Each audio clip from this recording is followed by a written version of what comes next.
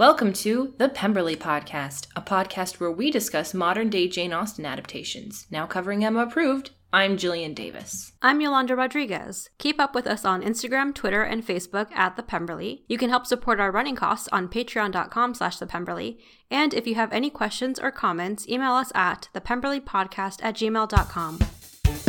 Welcome back, everyone, to another episode of The Pemberley Podcast. So if you heard our costume theater episode, you'd heard us talk about this Jasna Young Filmmakers Contest. If you are a high school, college, or grad student, you can enter this film contest put on by the Jane Austen Society of North America Southwest. The deadline is November 1st. You can go on their website, jasnasw.org, to find out more info. Basically, you just create a 5-minute short film inspired by or about Jane Austen's work. So that's really awesome. Your imagination has no limit. You can go and make anything you want. The deadline, of course, is November 1st, so you have to make it by then. Yes, go nuts, but not so nuts that you missed the deadline. And we gave out some great free ideas in our costume theater episode. So go listen to that if you're stumped, because we are ineligible. We're the opposite of that book eligible. We're ineligible for this competition because we're so old. And if you are entering, let us know because we can just give some moral support for you. So yeah, and retweet you. Yeah. So even though we've pushed all our Breaking Jane Austen News to Costume Theater episodes, we still want to have some kind of chit-chat at the top of these episodes, just so we're not, like, jumping right into Emma. We jumped right into it last time, and it felt like the water was too cold. Yes. You know, like, we gotta warm it. Yeah, we gotta ease into it. People can't forget about our personalities. Exactly. So we decided to talk a little bit about what we're reading right now. Yeah, what books we're reading, any recommendations. Yeah. You want to go first? Sure. I still have a bit of it left, but I'm almost done with The Wedding Date by Jasmine Gilroy, which is more of an adult romance book. It's really good. Ooh. I highly recommend it. But it's like these two people who happen to meet in an elevator, and he needs a date for a wedding that night. And she's like been shut in and just works all the time. She's like, why not? This one night, this one guy, I'll go for it. But they end up catching feels for each other. What?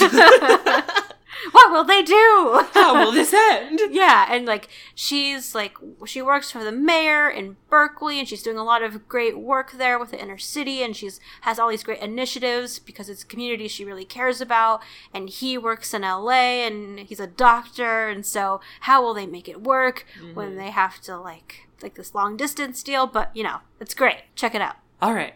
I am currently between a couple of books right now. One of them I'm really liking. It's called Jane Doe by Victoria Helen Stone. And it's a bit darker, but I do like it. Essentially, it's about this woman named Jane, and she's basically a sociopath. Like, she doesn't... well, just in the sense that, she doesn't really feel emotions the way that other people do. She doesn't. So the closest thing she's ever had to a heart is her best friend Meg. And Meg commits suicide. And it's because she was in an emotionally abusive relationship, and the guy is just walking around doing totally fine, and it outrages Jane to the point that she's like a high class lawyer. So she makes a ton of money. She's crazy smart. She's just she's emotionless. So I bet she's great at that. Yeah. And so she basically quits working for a couple of months and creates a new identity in the same town as this guy, and basically is trying to date him so that she can crush him. Whoa. And I love it. It's very it's dark. It's dark. But I love it. It sounds like something Reese Witherspoon would option and make into a HBO series. Perhaps. No, I can see that. The other book that I'm reading right now is the opposite of that. Okay. And it's actually my new favorite book. It's called The Kiss Quotient by Helen Hong. I've heard of this. Yeah. And I just can't sing this book's praises enough. I'm not even done with it, but it's becoming a problem. I'm reading when I should be doing other important things. Yeah. And it's a really sweet story. It's basically about this 30-year-old woman named Stella, and she's an econometrician. I had to think the word for a second. Okay. It's like along the same lines as an economist, but basically she designs algorithms for websites. So you know when you buy something and they're like, we suggest you try out this. Oh, okay. It does that, and she's crazy good at it. Fascinating. She has Asperger's, and so she's like on the autism spectrum. She works 7 days a week. She's very into her routine. She's like really not interested. She's like had sex before and hasn't liked it, and then her parents come to her and are like, we want grandkids, just putting that out there. And so she's like, well, then I need to be good at having a relationship, which means I need to be good at having sex. So she hires a male escort, the amazing and like sensational Michael Fawn, and they're so good for each other, and it's such a good book. I've heard a lot about this book. I think it recently also got optioned. Yes, it did. It got optioned for a movie, so we'll see what happens there. Yeah, hopefully, they do it justice. Yes. And it's so, yeah, this is also like an adult book, so. Okay, yeah, if you're young, tread lightly. Maybe, or you can just read and watch To All the Boys I've Loved Before. Yeah. Which is another great book. And coming soon, I'm sure by the time this episode is out, it's already out on Netflix. Yes, so. it comes out August 17th. Yeah. So it will have been released. But I remember reading this book and just loving it so much. Yeah, it was a good book. Because it just captures the emotions and thoughts of having a crush so well. And, you follow Lara Jean throughout her journey of all these secret letters to her crushes get sent out, and all of the emotions that she has to deal with in navigating all those different relationships with that. So I can kind of see similarities in the kiss quotient to All the Boys I've Loved Before, because it's like protagonists who are like very content with being themselves, but when it comes to dealing with a relationship that's real, that's right in front of them, there's like all this anxiety that goes into like feeling you want to please the other person, but also wanting to be true to yourself, which is like a tricky thing to navigate. Yeah. So actually one thing we can talk about is that you got to interview some of the cast and author of the book. I did. I mean, I guess definitely by the time this has come out, we will have links for my day job is I work for Frolic. Yes, And Frolic is a romance. Frolic, yes, it's a media company that's sort of like building out like the online romance lovers. And so we knew them very well before I started working for them. Yeah. And so I was their journalist girl for when Netflix had a big press junket for To All the Boys I've Loved Before and Sierra Burgess is a Loser, and it was very nice. All the cast, I can assure you, IRL, everyone's so lovely. Jenny Han, lovely. Like, director, lovely. Everyone, lovely. You will like the movie, and even if you don't, I can assure you that everyone who made it is very, very kind. Yeah, and you got to meet also the boy. You got to meet the boy, Noah. Yes. He's very cute. Instagram is very, like, that young heartthrob Instagram kind of guy. He's 22 and he is finding his way. Yeah. He's a very lovely young man, though. Only 2 years older than him, so I don't know why I'm using terminology like that. He's a lovely young man. He's a lovely young man. I'm sure my daughter would love him. So check out all those recommendations. Yeah. We're reading a lot, and you guys should all read that. Keep up.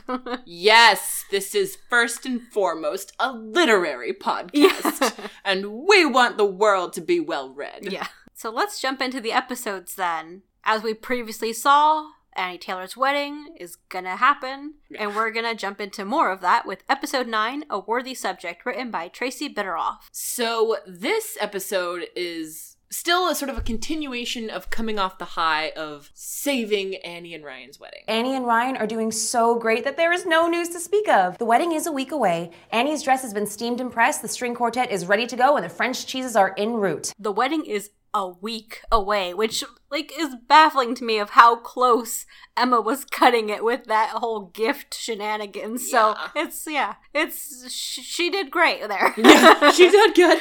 And now that like, we're taking a deep breath now, like, whew, that almost didn't happen. Yeah. But it is very much happening, so we need to find our next client. Yeah. The nice thing is that Annie does send flowers to thank Emma for saving everything. I will admit that during this episode and the next episode, it is very Knightley heavy, and he is very adorable, and I swooned. You were there. I swooned. You swooned. I swooned. And he basically comes in with these lovely flowers, and she's like, ooh, who are those from? And he's No, like, she already knows that they're from Annie. they're from Annie. And he's like, how do you know they're not from me? And she's like, Please, like you would ever get a girl flowers. I could get a girl flowers. Okay, practice now. Yeah, it's a nice little genuine moment where it is like from him. Yeah. But, Emma does her Emma thing. She's like, oh, for me. She, makes fun of him in a way. And he's like, fine, I tried. I tried to be nice. it's old-fashioned and it's heteronormative, but there's just something so nice about watching a guy give a girl flowers. They're not from him, so. But still, Yeah. he got to present them. Yeah. And I'm just like, oh my gosh, you're so good at giving flowers, Knightley. Yeah, Knightley is on the move for their next client. The wedding is a week away. That's great. I mean, that's basically on cruise control for them at this point. Everything's already in place. Like, nothing's going to go wrong at this point. So, yeah, you got to look ahead to who's the next client. What's the next event? We hear Snarky Knightley for the first time. Yeah, as a Snarky nickname. Knightley. And it's very funny. Emma's like very picky about this next client. She's like, I love a challenge. And I'm like, are you kidding me? You just had the most challenging obstacle of like your professional life. Yeah. She has such specific things that she wants in a client and what she personally wants to be challenged by. I love that. He even says, like, aren't there lots of people who need help? And she's like, yeah, sure, but not that need my help. Because she has a very specific skill set that she wants to use to its full potential and her ability. She's not just going to waste her talents on some random person who needs a wedding. No. So it's very interesting. She's like, who can I help? Who can I help? And then who comes bursting through the door but her assistant, Harriet, who's basically apologizing for choosing the dry cleaner that ripped Emma's dress. Yeah, the way she came in and made it sound was like, oh, Harriet dropped the dress in a puddle or she like accidentally ripped it or something. But no, it was not her fault at all. The dry cleaners messed up. Though Harriet should have checked that before leaving the dry cleaners. Also, she should have demanded that the dry cleaner fix it. Don't Yeah. they usually have tailors or something there? Yeah, I think Harriet must not have checked it before leaving, so a little fault on Harriet. Well, we know that she has confidence issues, Yeah. which we dive into, because basically anytime Emma's like, I want to talk to you, she's like, am I in trouble? Are you going to fire me? Yeah. And I actually get it. Yeah. I understand that frame of mind. She's constantly in a panic that she's not good enough or worthy enough of the position she's in. So she's like, oh, this must be the moment you're going to fire me. I already know. I already deserve it. I'm already like packed up. So you could just tell me right now. I mean, she's very good at shouldering blame. Like, Yeah. I think one of the reasons she's good at working with Emma is because Emma's sort of like, she's like Atlas. She's like carrying the weight on her shoulders, and Harriet's like, give it to me. And then when she stumbles, she's like, it's my fault. And so in the one sense, you should always, be humble in the way that you do your work and like go forward in life. But the thing is, I think Emma's looking at this very frazzled young woman who's very smart and very driven and like very dedicated to the same cause as she is, but she's like, this girl panics about everything. I can't have her representing me in the world like this. Yeah. I need to fix her. And I will admit, it's not as if Harriet needs to be fixed. No. She's young and she needs to have the world open to her. Yeah, I think she gets a little taste of being able to help Harriet when she gives her 5-inch heels and is like, go, run into the world. I know, she's running the 5-inch heels. Yeah, That's such a high and number. we get Harriet's first hell yes in this. Baby's first hell yes. Yeah. Hell yes. Yes, but with more confidence now. Really feel it. Hell yes. Getting her to like say that and yell it with confidence takes a few attempts. So Emma gets excited by that and getting to help Harriet, and she's like, wait, I can do more here. Ding, ding, ding. This reminds me, this lesson, because basically we open up the next episode, which we can dive into right now, episode 10, Wind in the Sails, also written by Tracy Bitteroff. Knightley's basically like, nope, you can't make your assistant your client. And I don't disagree, because of a very valuable lesson I learned in my comm law class in college, which was, it's like not the same, but it's the same. Don't sue poor people. Same thing for picking clients when you're coming off of a high like Annie Weston or Ryan Weston's wedding. Yeah. Don't make poor people, your clients. Yeah. She can't pay you. They're not going to be able to pay for the services that you offer. No. And But, Emma then counters that, like, didn't you want me to volunteer? This is pro bono. Like, this is charity. sad that Harriet is a charity case. But also, Harriet doesn't know that she's going to be her charity case. This is like a complete secret that she's just going to thrust upon Harriet to help her. When really, she can just take her on as a mentee and mentor her. But no, she's like, no, I'm going to make her my client. This is my job now. Well, it's very interesting. I always thought this was like a very, the creators of the show were very smart about their relationship. Because in the book, Emma definitely bosses Harriet around. And she's like, she's my friend, I'm just helping her. And she can, like, she's kind of in a position to do that. Because, like, she's rich and Harriet isn't rich. And she's like, I'm just helping this poor girl who I love talking to. And that's the point of view of Harriet here. She's like fresh out of college. This is her first job, first assistant job. And she doesn't really know which way to go. And so Emma's there to guide which way she needs to go. And, like, there is a clear imbalance of power, but it's because Emma's like, I want to make you into a little me, She doesn't have any kids. She has Harriet. And that's how she kind of pitches it to Knightley. She's like, well, yeah, Harriet is representing us. Yeah. Like, she needs to be just as confident as me, which is a lot of confidence to kind of build up Harriet to. Harriet is fine just the way she is. She is a blank canvas waiting to be painted on. A beautiful ship longing for the open seas. A duckling on her way to becoming a majestic swan. More analogies do not make it better. Emma is so confident in herself, he's like, wait a minute, who hired Harriet? And she's like, me! I found her and I hired her and I'll hold her to my bosom. That is confidence. She takes full credit for Knightley's decision. Which is very funny. But also, I actually think they're both being logical. Like, I actually don't think Emma's totally unhinged when she's like, I think it's a good idea to emotionally invest in Harriet. Yeah. Because it's just the two of them at this office, and now there's a third, and she is sort of grooming her. Yeah, she needs to mold her into this, like, larger position at the company, too. Yeah, and that's... To take on more. Harriet should be very flattered, because that's how you move on. Like, it's flattering when someone you admire takes an interest in you and you want to do well for them, and she just wants to do good, period. But it's like she's going to get more confidence, she's going to be more polished, she's like, and that's kind of what you need to be like a businesswoman. She's the assistant right now, she can freak out, but you can't freak out like that in the future. Emma could have easily hired someone with more experience, who has her life a little more together, who is more confident, who is like a mini her, and didn't need to build her up to that point. But she decided to take on Harriet and help her build her up to that point.